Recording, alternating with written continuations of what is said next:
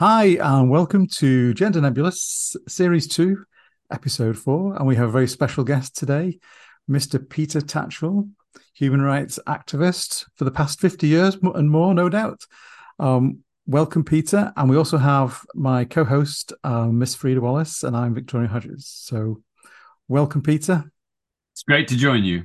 Yeah, let's start with you just arrived in London, age 19, fresh from Australia, and you were probably on your own trying to find some, I don't know, some kind of organizations to work with to feel like you're at home.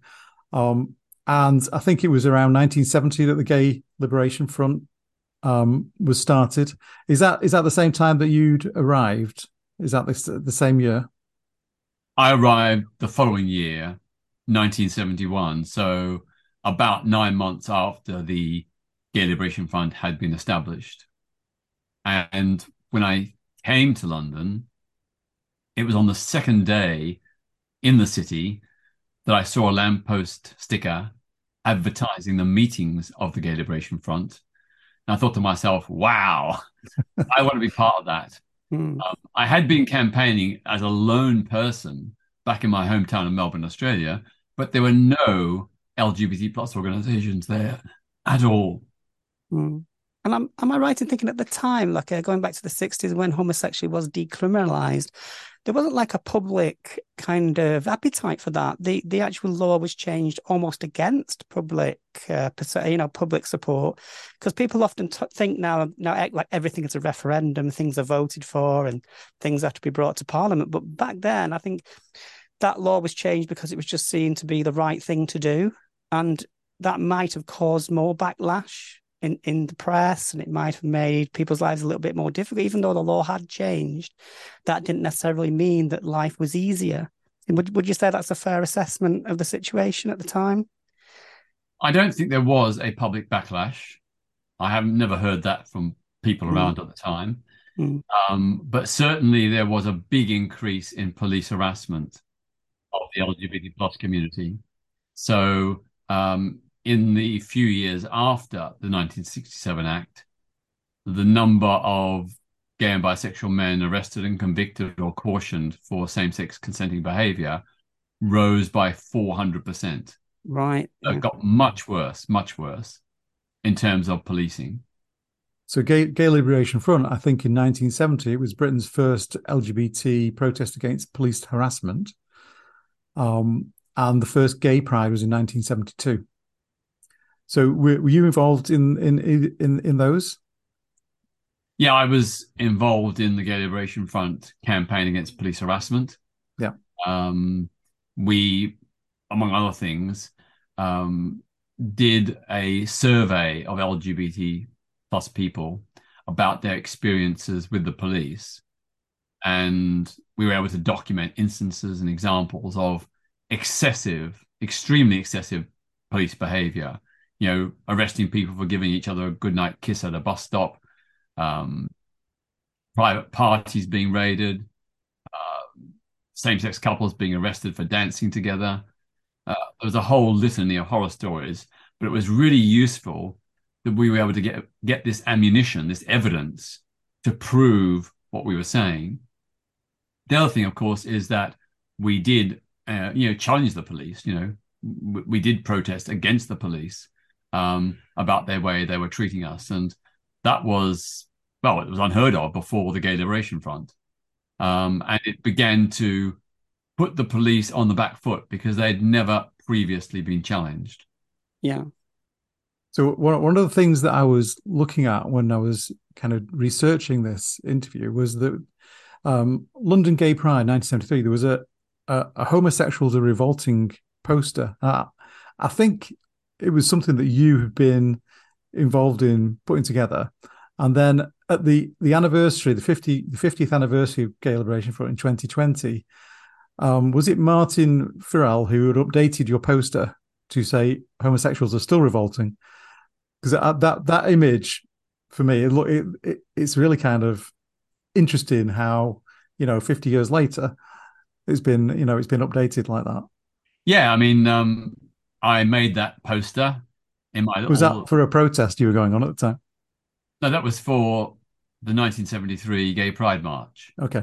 So that photo of the post, that's me with my friends Noel Glynn and Ted Brown.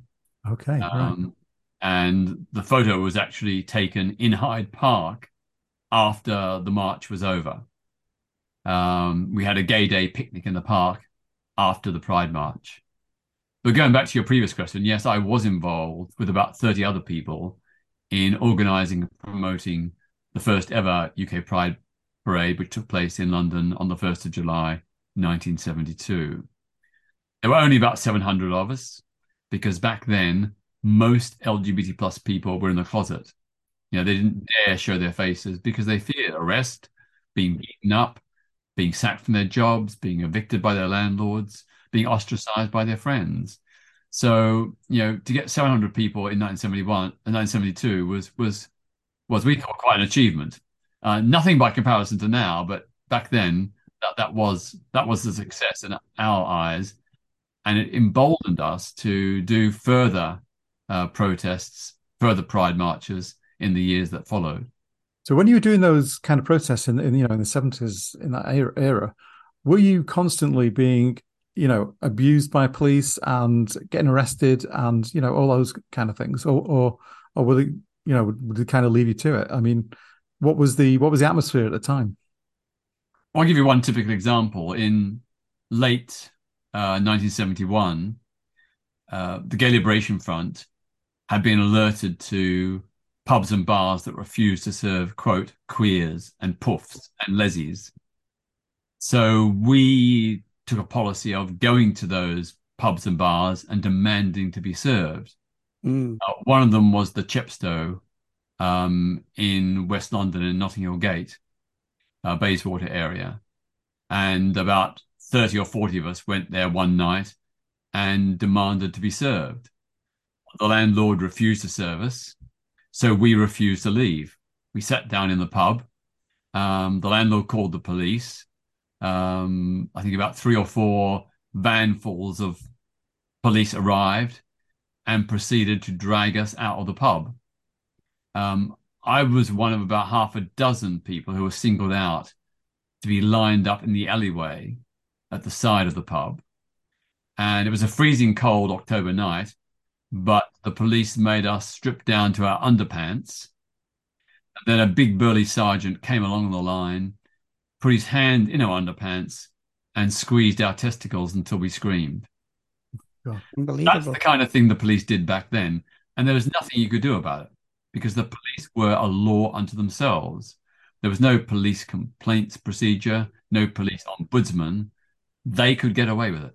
So this sounds to me like it's not just the story of gay liberation. It's a story about police brutality because you obviously a target for the police. So did you have sort of affinity with black communities at that time? Because obviously they would suffer the same kind of prejudices. So the kind of clubs or the kind of places where gay men would find safety may have come across with the same places where black and ethnic minority people were meeting. So was there sort of cross-pollination there between those communities? Well, you're right. I mean, the Gay Liberation Front had a generalized view to oppose all oppression. So we stood in solidarity with the Black and Asian communities, with the women's liberation movement, Yeah. with working class and trade union struggles. We believed that we were part of a broad spectrum of human rights and social justice campaigners, and that we should work together and support each other. Now, it was not always reciprocated. Mm.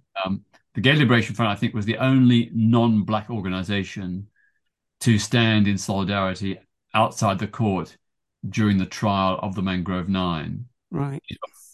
9 Black activists who were framed by the police, but we were there to show our solidarity. I've got to say that they were not overly welcoming of us being in attendance. Yeah. So some of them were, but there were also some raised eyebrows and visible hostility from some of the Black activists there who didn't acknowledge that LGBT plus liberation was a legitimate liberation. Likewise, when the Conservative government passed the notorious, or sought to pass the notorious Industrial Relations Act in 1971 against the trade union movement. The Gay Liberation Front was there marching in solidarity, but it was attacked by some sections of the crowd. The banner poles were hurled at us, coins, was abuse.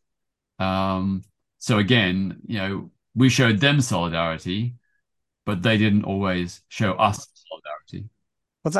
Did that not deter you? You always stood in solidarity. And did you? I was going to say, like, because you mentioned the Conservative Party. At what point did like real political politicians from elected parties start to notice or perhaps support you in a parliamentary way? Was that later, or was that about this time? Well, the first part of your question, definitely we took the view that no matter what others did or said about us as LGBTs, we were going to stand for what is right. Right. We would stand and support them, even if they didn't support us. And I think over time, that did result in respect, that people who perhaps were hostile or unsympathetic began to come around because they saw the fact that regardless of how we were treated, we always treated them right and stood in solidarity with their struggle. The second part of your question, it was not until the 1980s, really, that significant numbers of politicians began to support LGBT plus rights. And they were almost entirely Labour MPs. And I would say there wasn't a huge number of them, maybe 20 or 30 at the most. People like Tony Benn, Audrey Wise, Dawn Primarolo, Jeremy Corbyn. These are the stalwarts who stood with us in very difficult times, and they were often pretty much lone voices. Do you think that might have been because they were trying to protect their own closeted world, because they might have been because obviously homosexual acts were going on in Parliament, and it's probably well known that politicians were engaging in homosexuality, lesbianism, whatever, but they wanted to keep control of the narrative. So rather than obviously you as protesters could potentially out people, if they got on the wrong side. So I think there's like a protectionism rather than them wanting to, help anybody. They would see it as putting something in the way because they know that they could be exposed.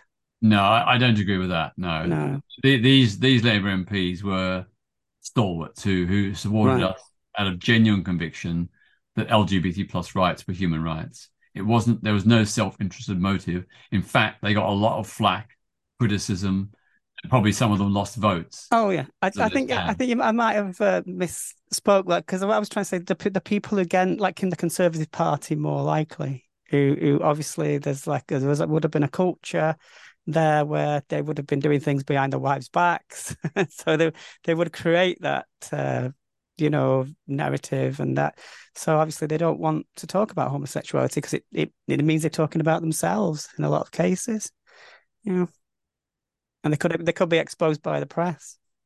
Yeah, so just going back to the GLF, I mean, it kind of did it finish in 73? Because I think it was only around for about 3 or 4 years. Well, 74, I think. It devolved into groups. Instead of one central meeting, there were several. Like there was South London, West London, East London, North London. So was that the kind of the seed organization which later on became Outrage? Is that kind of where it started from? No. Okay, so let's okay. So I know that's like a decade later, or maybe 2 decades later. So we were just talking about the 80s there, and politicians. Now you stood for the Bermondsey by-election, didn't you? And this election was, I think it's renowned as the most homophobic in modern British history. You were assaulted in the street, had your flat attacked, death threats, bullet through your front door. Could you just tell us a bit about what was going on in that campaign that you were part of? Well, I was a left-wing Labour candidate, I was arguing for sensible left-wing policies like a national minimum wage Yeah. to combat low pay. And I was denounced by the press and by politicians. They said that was an extremist policy. I argued for a negotiated political settlement to the war in the north of Ireland, and I was denounced as a supporter of the IRA. I wasn't. But, what I proposed eventually became Good Friday Agreement in 1998. I argued in favor of a comprehensive law to protect everyone against discrimination. That was also denounced as extremist, even by some in the Labour Party. So I was way ahead of my time. Yeah. But you are right. Most commentators say it was the dirtiest and most violent election in Britain probably since 1945, or maybe even beyond that. And it was certainly the most homophobic in British history. There's never been such a homophobic campaign before or since. And you didn't win that by-election, but who was it that you were up against at the time? I had at the time a record 14 rival candidates. Wow. There'd never been so many candidates in a single by-election before, including 4 neo-Nazi and fascist candidates. Gosh. The Liberals, the Conservatives, a real Labour candidate who was standing against me because of my left-wing and pro-LGBT plus policies. Yeah. And a few others like the Lord Sutch of the Monster Raven Party. Yeah. So, I mean, what did you do in the kind of years after that? Before Outrage began, what things were you doing there? Because I think that was 83. I don't think Outrage started until 1990. So, what kind of exciting things were you up to during that period? Well, the intense homophobia I experienced in the Bermondsey by-election brought home to me the scale of prejudice and discrimination we still faced. So I began to put a lot more energy, not just in general human rights issues, but also particularly into LGBT plus issues. So I was for several years operating as a freelance campaigner. I got together ad hoc coalitions of people to challenge the homophobia of the church, to challenge homophobia in the media, to challenge the police over the way they were oppressing our community, to challenge the government and Parliament as a whole for its failure to legislate LGBT plus equality. But these were all ad hoc coalitions each time. It wasn't a specific organization. You're right, it wasn't until 1990 that Outrage was formed. And I was there at the founding meeting with about 30 or 35 others. So we collectively founded it in that year and began a series of very high-profile direct action protests, non-violent, peaceful, but direct action protests. The kissing in public protests and that kind of thing. Yeah, we had a mass kissing in Piccadilly Circus, a queer wedding in Trafalgar Square, a mass turn-in at Bow Street Police Station where Oscar Wilde had been detained after his arrest in 1895. Lots of things like that. And the effect of those protests was to get masses of media coverage, which was our aim. But that wasn't an end in itself. The purpose was, through media coverage, to raise public awareness about the scale of homophobia, biphobia, and transphobia.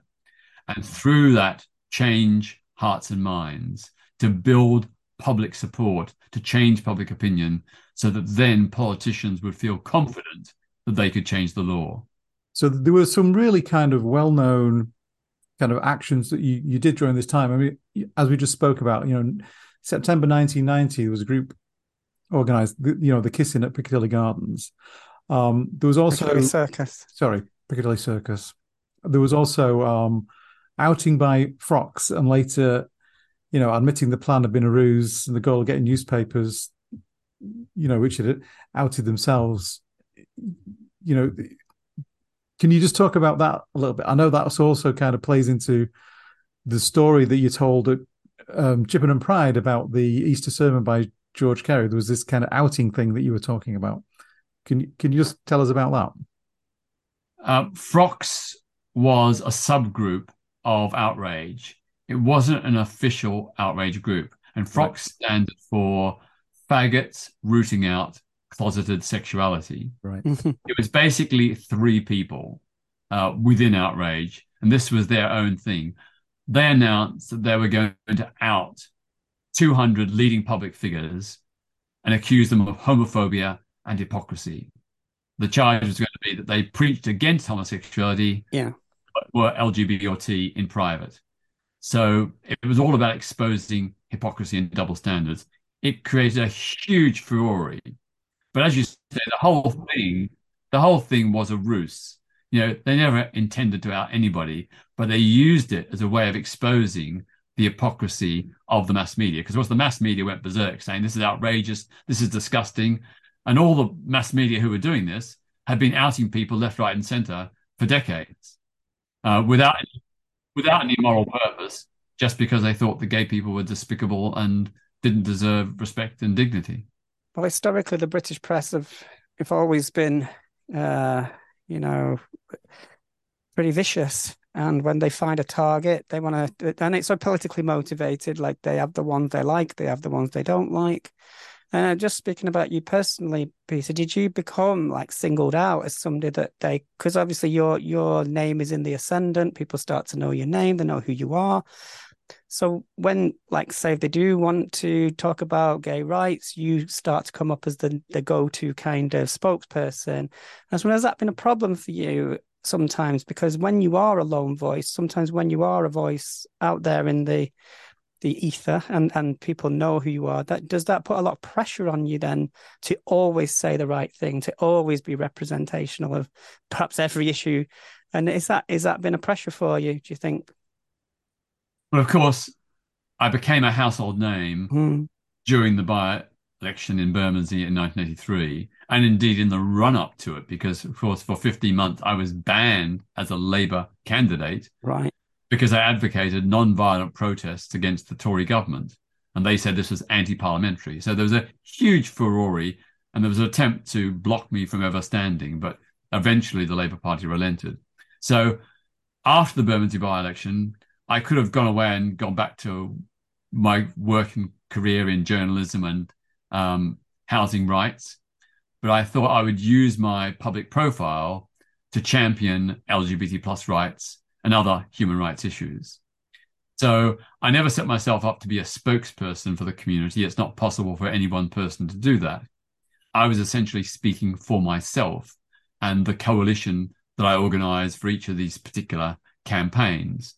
So I think it was in 1987, the Church of England had its General Synod, and we organised protests outside because the Archbishop of Canterbury was saying that gay people are sinners and must repent. So we did a protest to challenge him and the Church of England's Parliament. But we were never claiming to speak for everyone in our community. And the same with Outrage. Outrage spoke for itself and its supporters. We didn't speak for the entire community. And likewise today, I do not claim to speak for every LGBT plus person. On most issues, I do probably reflect the consensus that, conversion therapy should be banned, that trans people should be able to change their legal documents by self-ID through a statutory declaration. Those are the general consensus. Yeah. But there are some issues where people won't agree with me, and that's fine, But it is always a pressure and a burden in a sense that, I'm very conscious that I'm very lucky and privileged to have a media platform, which many don't. So often I will try and get others to be given the platform. So recently I got invited to do a couple of interviews, and I specifically said, well, I actually think this person would be better. They are black, they know the issue better. Yeah. They are trans, they know trans issues from their own experience. So I try to use my position to give a platform to others. And also, of course, wherever possible, when I do speak, to mention other relevant organizations, like Trans in the City or UK Black Pride. Yeah. I was just going to say, because I've been in my small way, been involved in some TV debates. I've been on Talk TV, because they tend to be the people that agitate these kind of polemics. And when I'm asked to go on something like that, I'm very much aware, am I representing myself or the trans community?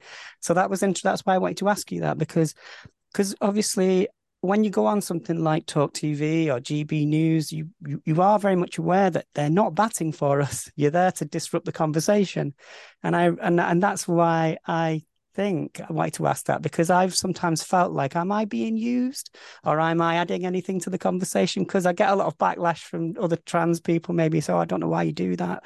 It's just a setup. And I don't think, do you feel sometimes like that, like I did, that perhaps it's negative? When you speak to Piers Morgan, for example, you know he's not going to give you an easy ride, but he also misses the point you're trying to make as well. Yeah. So do you think that's Well, you are absolutely right to go on GB News and Talk TV. That's exactly where your voice and the voice of trans people needs to be heard. mm, It's easy to talk to the Guardian or the BBC. You want to reach the audience who are watching or listening to Talk TV and GB News. You want to get over to them an alternative point of view. mm, Because if you don't do it, all the audience will hear will be an anti-trans argument. yeah. So this is why I get very frustrated. I try not to do too many, interviews where trans is a factor. But sometimes they say, look, we've tried. They often reel off a list of 5 or 6 people they've tried who've refused to do the interview. So I think to myself, well, better that I do it than nobody does it, and these bigots are allowed to spout what they want. I think a lot of the reasons why people may refuse to do those interviews is because of the hate that they will get Well, I on certainly platforms have, like yeah. Twitter, after doing it. Because Frida's been on several times these kind of shows, and the pile-ons afterwards on Twitter are absolutely disgusting. It's horrendous. Well, I've had people try and get me sacked from my day job. I've had people try and dox me. I mean, I'm not even that well. I mean, to imagine what it must be like. In a way, I suppose you've gone through this for so long that perhaps you build up a kind of way of dealing with it. But it was quite a shock to me, actually, when I first realised that there were like lobbyists like Sex Matters. I'm sure you've heard of the LGB Alliance. They are very pernicious in trying to attack us. So when somebody like me does put my head a little bit above the parapet, they want to cut it down straight away. But I obviously I'm not a shrinking violet, and I have tried to encourage other trans women, trans people, non-binary people, but we are quite shy, really, and we just want to get on with our lives. And I think that, do you think that, because the conversation has shifted, just to go off on a little bit of a tangent now, but the conversation has shifted to trans a lot more, I've noticed. And do you think that takes something away from what you're trying to do, or are you able to add to that conversation? I suppose what I'm asking is, do you think the trans issue has become far too much the media are talking about? Well, trans rights are human rights. They have to be defended. So if trans people are under attack, we have to all collectively defend the trans community. And if that means going on programs to face horrible bigots, so be it. I'm never expecting to change their hearts and minds, but I'm aiming to change the hearts and minds of some of the viewers. And only just 2 days ago, someone came up to me in the street and said, "Oh, well done on GB News. I watched it a lot. I never understood the trans issue, but you explained it so well. I'm now totally on side." So that's just one example of how you can change people's understanding and promote acceptance. So I know it's tough. I mean, I would advise that if you're, you know, anxious about it, just don't look at Twitter for a few days. I mean, sometimes I don't look at my Twitter feed sometimes for days on end because it's so toxic. It is, yeah. I think some of the things that people worry about when they do that is they'll come after you and try and get you fired at your job. Yeah. So there Yeah. is a risk associated with putting yourself so far above the parapet. I mean, how do you deal with that, Peter? Well, fortunately, my Peter Tatchell Foundation will not Yeah, be swayed at all no, by they're not going to fire you on. umpteen attempts to fire me and so on.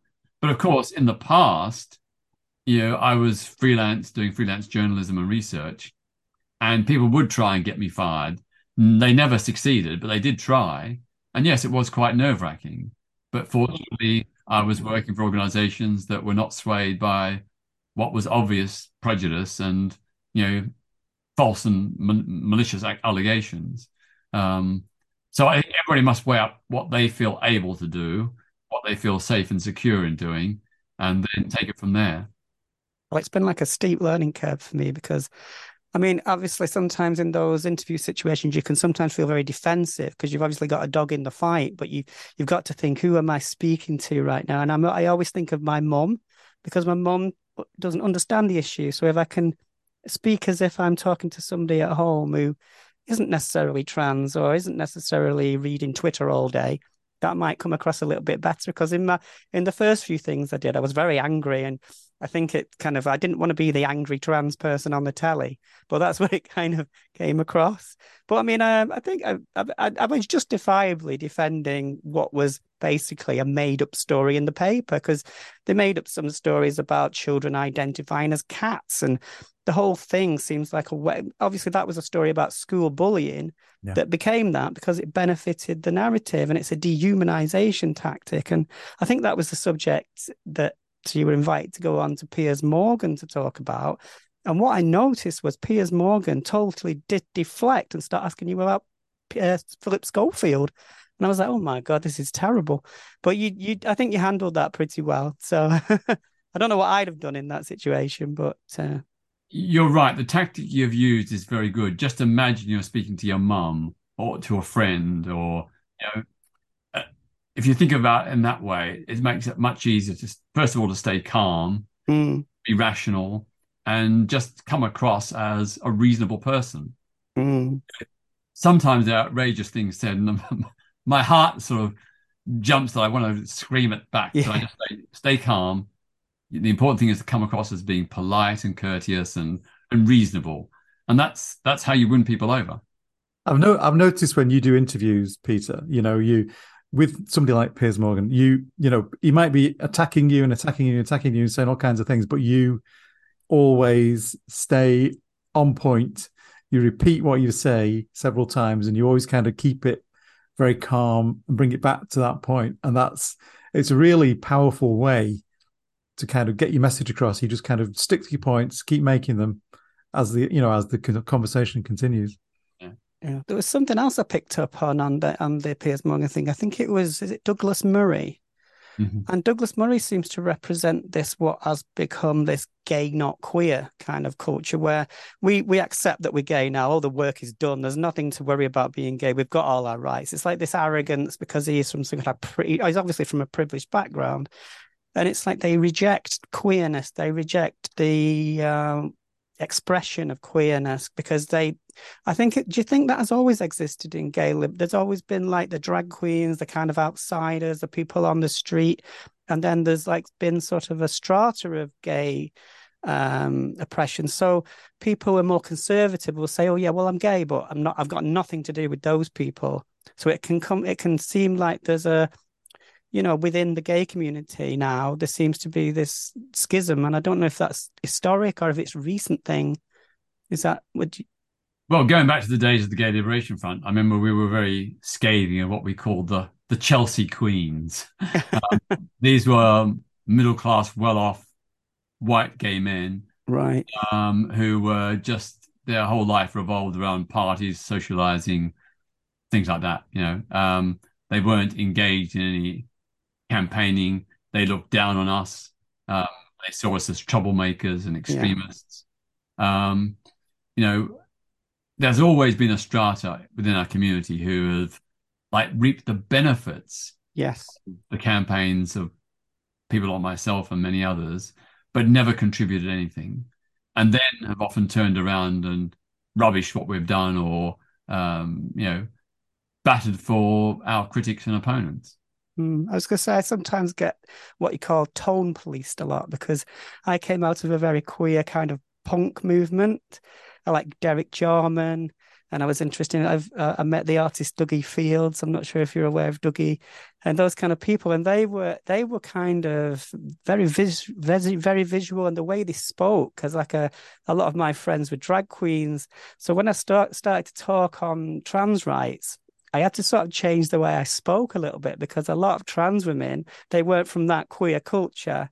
They transitioned perhaps later in life. And I sometimes thought, oh gosh, I'm being told off for being, so there was also that. I think what I'm saying is within a minority, there are always going to be other like little minorities that agitate for each other. And like someone like you, Peter, who I think, does speak very well, runs into trouble a little bit. And you do get people saying, oh, you said this wrong, you did that wrong. Does that get tiresome sometimes? Well, of course, I'm sufficiently able to acknowledge that I don't always get it right. And in Yeah. fact, after nearly every interview I do, or every public talk, I always think, oh, I could have done better. I should have said that. So I'm very harsh and self-critical. And, it used to beat me up a lot. I used to have, like, I'd Yeah. be musing over it for hours and hours afterwards and, getting a headache and my stomach would be churning over. I think to myself, I've had this very lucky, privileged opportunity to speak and I didn't do it right. So I'd be really angry with myself. But nowadays, I'm a bit more cool and relaxed. I recognize that no one can get it right all the time. And the important thing is to judge a person on the totality of their contribution. And Yeah. we are all allowed to make mistakes. Absolutely. Yeah. So, you've had all these kind of, years and years of doing these protests and things. And let's talk about the Netflix film, the documentary that came out recently, Hating Peter Tatchell. I mean, that film kind of summarizes all these major events that you've been involved with over the years. I mean, I know that film wasn't produced by yourself, but how did you get involved in that project? Because it was an amazing film. It left me thinking, wow, look at the stuff that Peter's been through, especially the story around Mugabe and how you were beaten and left unconscious on the road. I mean, it was horrendous, some of the stuff you've been through. Yeah. Looking at that film, it brings back a lot of mixed memories. Yeah, I bet. Some pretty painful episodes of beatings that I've experienced. But the film began back in 2015 when the filmmaker Christopher Amos approached me and said that he was very surprised there'd never been a documentary made about my life and campaigning, and that he would like to do it. So it was his film. He had total editorial independence and control. I just assisted him by putting him in contact with people he wanted to speak to, giving him copies of old VHS tapes of programs I'd been on, so he'd get the originals. And then, of course, he accompanied me to Moscow in 2018 when I staged a protest on the opening day of the World Cup in Moscow. Yeah. But I collaborated with him very simply because I wanted to show that social change is possible. And through my own campaigning, give people tips and ideas on how to achieve it. So I hope that having watched the film, it will inspire more people to become change makers. I've watched it twice. I intend to watch it again because I found it really inspiring. It kind of, you watch that film and you think, right, what am I going to do? How am I going to go and do things like this? It did make me think about that because, it's really inspiring. It truly. I mean, it made me realize that it could be just that one moment that changes history or changes people's minds, because we can campaign forever and write to politicians, which is all not disregarding that. It's brilliant if you want to do that. But it can be just that one action where the cameras are there just at the right moment. And that, I think, what comes across. It's like, and obviously that's a very risky strategy, but I think it's paid off. And obviously with the Moscow, the World Cup. Yeah. And recently you were in, where was it? I know the recent World Cup. Qatar. That was it. Yeah, you were the lone voice there, really. So I was thinking that, there's Peter on his own in a country that if I went to, I'd be terrified. And there you are. I was terrified. Yeah. But it's so disappointing because the footballers did want to wear, do you remember the One Love armband? Yeah. And they went back on that. And I was like, gosh, are you there for us or are you not? And obviously that's to do with FIFA's political wranglings, but less said about that, the better. So that Qatar incident, were you arrested and then released? I was detained on the pavement for nearly 1 hour, interrogated extensively about who I was, where I was from, how I got into Qatar, who I knew in Qatar, Hmm. what my plans were, etc. Mm. In the end, I actually told the police and the security agents, I said, look, this is looking very, very bad. This protest has been filmed. It's already been sent to news agencies all around the world. It's Yeah. going to be a PR disaster. You better sort it out. Mm. And then, fortunately, my foundation officers in London contacted the Foreign Office here in London, and they contacted the British Embassy in Qatar, and they got on the phone to the Qatar authorities. So it was a combination of all those things that ended up releasing me without charge, but telling me I should go to the airport and get on the next plane, which is what I did. As someone who is, quite, as famous as you are in these kind of scenarios, do you feel as though you have some kind of privilege, in the way you're treated? Because I know if I was to do that, I probably wouldn't get the same, respect from the authorities when I called them up and asked them for help. I mean, do you find as you've done this for so many years that you've been treated better because of who you are? Yeah, over time I have been treated better, no doubt about it. Hmm. And I am lucky, I am privileged. There's no doubt about that either. Um, but I think it is earned Absolutely. over Oh time. yes. Oh yes. Absolutely. Lots of people will say, I don't always agree with you, but Mm. I admire you for sticking up for your principles, or, I know you have a good heart. I think Sir Ian McKellen said that in the documentary. There was a really nice section in there where the two of you were talking about various things. I think he made that statement actually. Mm. I was going to say you certainly put yourself in the line of fire. There's no doubt about that. I was just thinking, there was a recent protest for trans pride this Saturday, and I knew you were there. And what took all the media attention, and I wanted to know what you felt about this, was that Sarah Jane Baker, and because of some of the words she said, I think she said something. If you see a turf, you punch them in the face. I think that was the quote that made it to the Daily Mail. And I was thinking, well, actually, you know what Sarah did there, even though I don't fully agree with that sentiment, she's actually drawn a lot of attention. Now, would you say that was a good move or a bad move? Because I've been humming and ahhing about this, and I'm writing a little piece about it, and I fully support Sarah because of what she's been through as a human being. I think she arrived at that moment through a lot of pain. But would you say that was a good action, or how do you feel about that? I can understand the rage and anger, given what trans people have suffered over the years and decades. I totally get that. But I think it's very important that we fight high when others fight low. Yeah, We shouldn't stoop to their tactics. This is the kind of stuff that trans critics say against trans people and trans allies. We shouldn't reciprocate in kind. We should maintain the yeah. moral high But ground. in reality, Sarah's using words. She's not harming anyone, and I think the rhetoric is strong, but it's free speech at the end of the day. If that's what Sarah feels the need to say, it's performative. I think it's in the tradition of protest. And the people like Suella Braverman put a tweet out, didn't she, saying we need to get the police to find. I mean, calling the police on some day for a speech, that's a very, it's a very grey area. I don't want to go down that road, do we? So yeah. Well, incitement to violence is against the law, and I myself, as a trans ally, and all my trans friends have experienced many, many incitements to violence against us. So I don't think we should respond in the same way. You know, let the trans critics play dirty.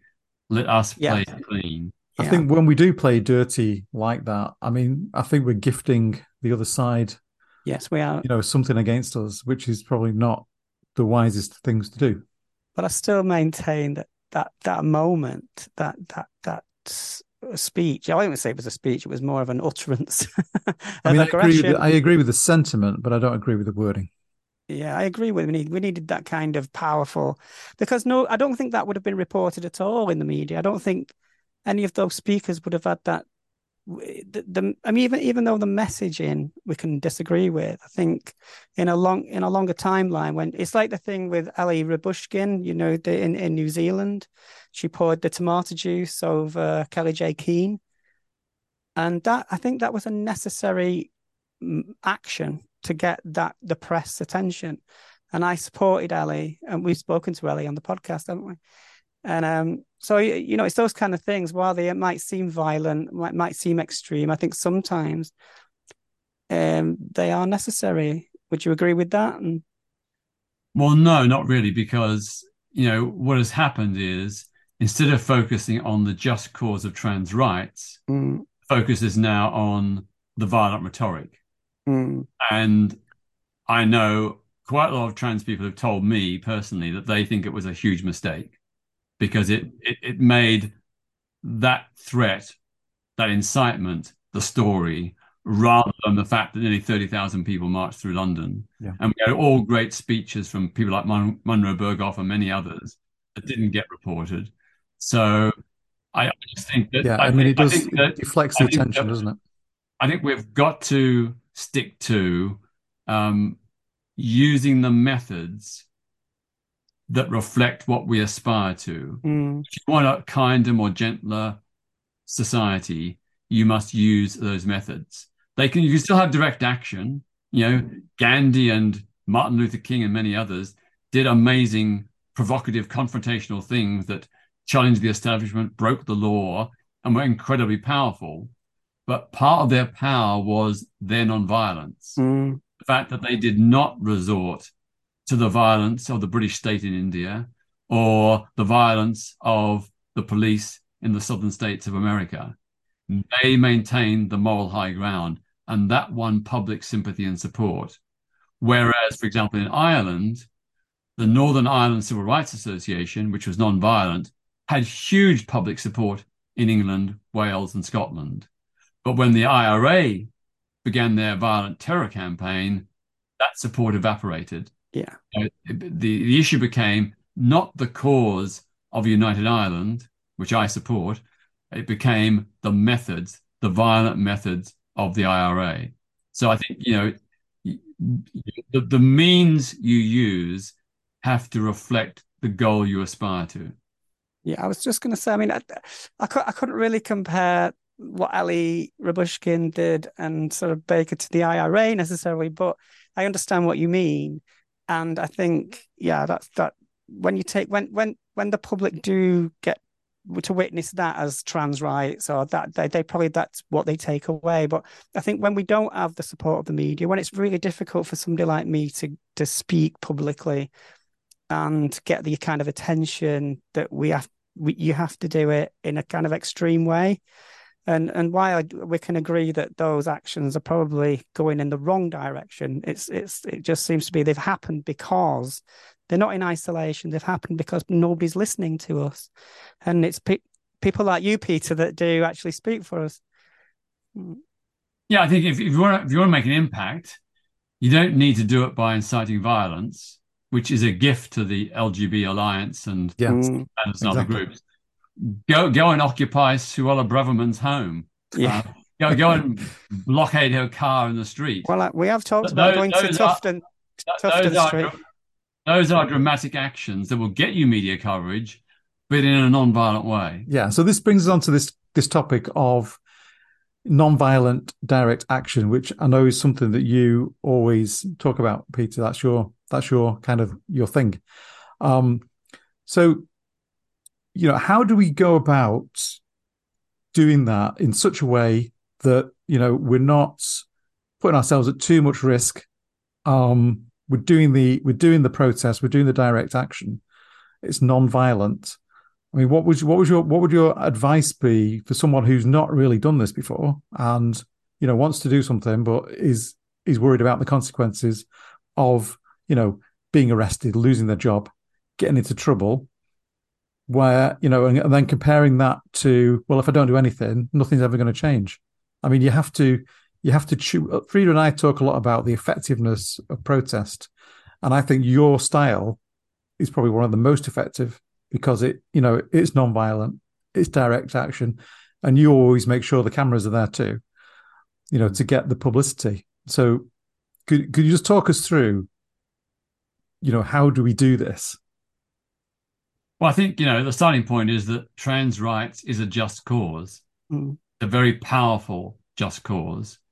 And if we are able to explain to the public why and tell the stories of trans people who have suffered victimization and discrimination and hate crime, then we will begin to change the narrative. See, a lot of people do not understand or realize the scale of hostility and victimization that trans people face. We have a general idea, but it's only when the personal stories of individuals are told that it really gets to a lot of people. And this is the tactic we used back in the 1980s when we were battling for lesbian, gay, and bisexual rights. We told the stories of individual people who had been victimized. So, for example, the two lesbians who were arrested for giving each other a goodnight kiss at the ticket barriers at Victoria Station.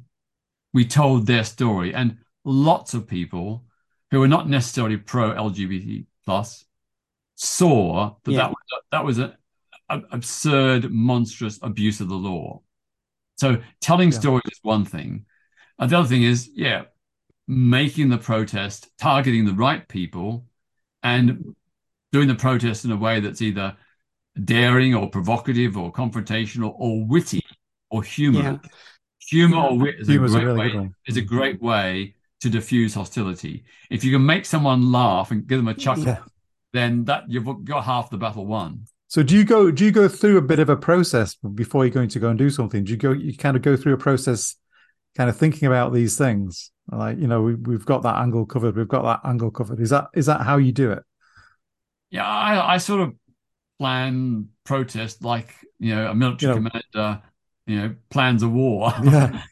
I assess, all the strengths and weaknesses, what resources we have, what could be achieved, what might go wrong. I always have a plan A and a plan B, and sometimes even a plan C. I think that's really an important point.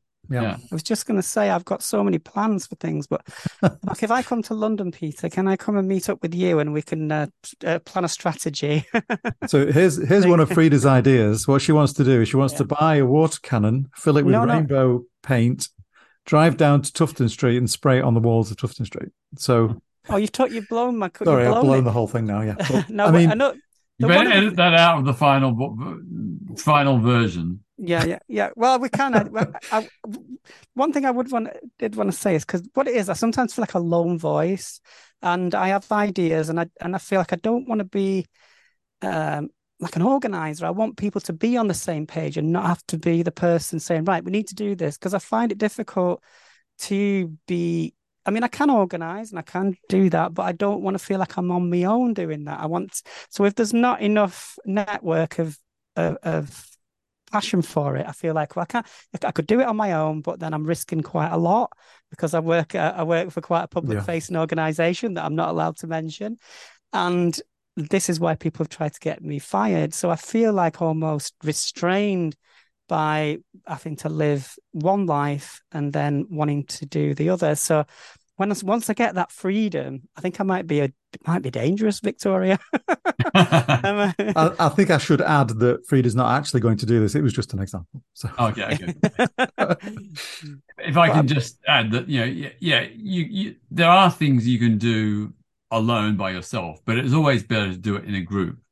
So I am the public face, but I have my foundation supporting me and backing me, organizing and doing things to make sure it all happens and works well.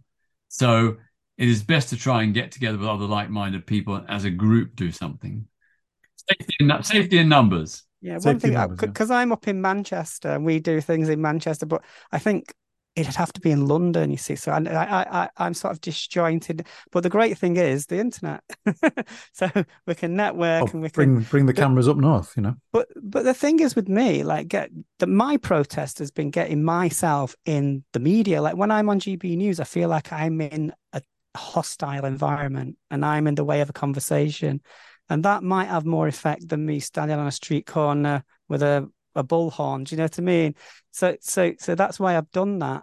And obviously, like I said before, through doing that, I've had the pushback of people from the trans community who also say, "Well, you're feeding and you're working with the enemy." I said, "Well, no, I'm not. I mean, that's the only way I'm going to get my voice heard, and it's quite easy to get on those kind of shows. That's the irony of it."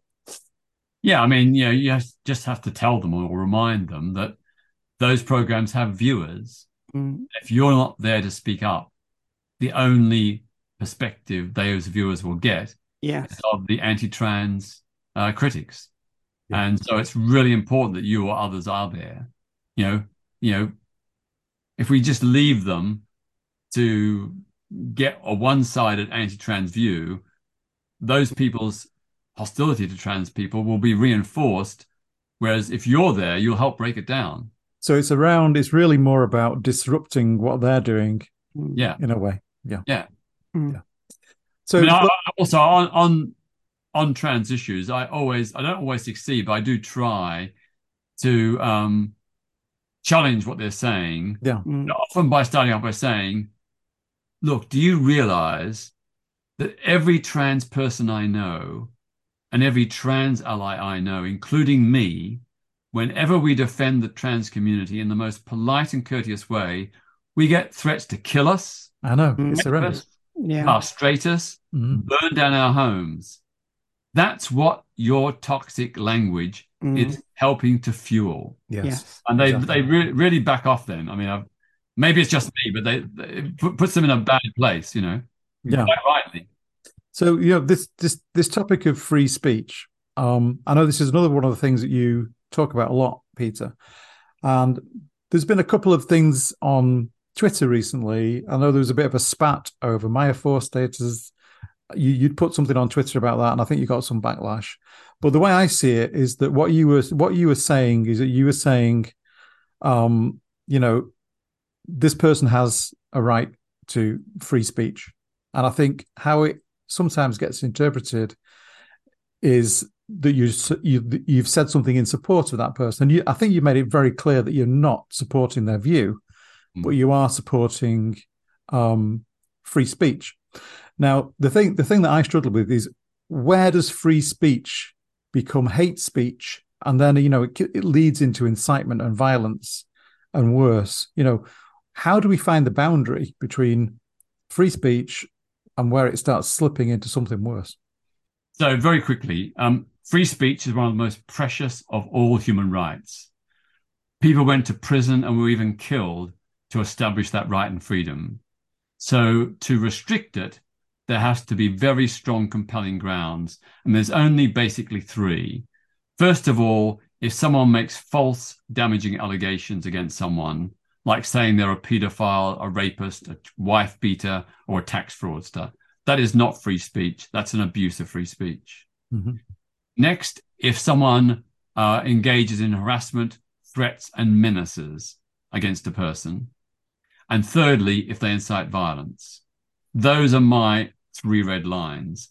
Otherwise, the best way to deal with bigoted ideas is by challenging them, exposing them, producing the evidence to show why they're wrong. And that's what we did in the 1980s when we were battling against homophobia, when we were fighting for LGBT rights. Yeah. We gave the counter arguments, the evidence to show why that's wrong. And of course, protest against the people. So I didn't support Germaine Greer being banned from speaking at Cambridge University, but I did very strongly say that she should have an alternative speaker up against her, a trans speaker, to give a different point of view. And I supported the protest outside the Cambridge Union. Yeah. So I think it's the clear definition between, what you're saying is hate speech and free speech, and when it becomes hate speech. I think it's those three kind of rules you have there. I think that it kind of explains what it is you're saying, and people do misinterpret that sometimes. I know we have limited time here, so just like to say thanks so much for coming on and doing this. Spending Thank you. time Yeah. with us is really interesting conversation, valuable. And also, Pete, thanks for your unending support for the trans community. I think that's wonderful. It's great to see such a prominent person as yourself doing that. So thank you for coming on. Thank There you. is one more thing we ask of our guests, and it's we have a little song at the end of the podcast where you don't have to do it. You don't have to do it, but it's don't forget to subscribe. It's very simple. That's all. So that's all we do. So before we do that, is there any kind of final word? You know, what would your message be to the trans community? Well, first let me say, if you want to find out more about my work, please go to my foundation's website, Yeah. petertatchellfoundation.org. Mm-hmm. In the top right-hand corner, there's a button which says Join Us. If you give us your email address, we will send you free of charge a weekly roundup of LGBT plus and other human rights issues. Yeah. And you can unsubscribe anytime. My final word for tonight is for trans people and allies, for everyone everywhere, don't accept the world as it is. Dream of what the world could be, and then help make it happen. Yeah, thank you.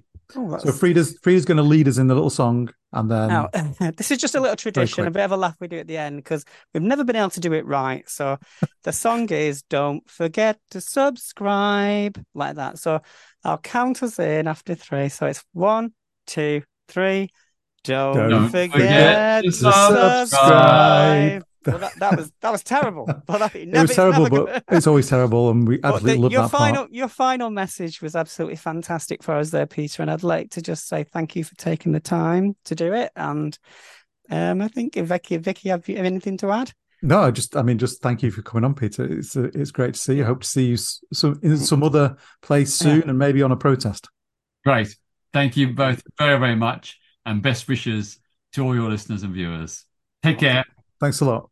Bye-bye. Bye.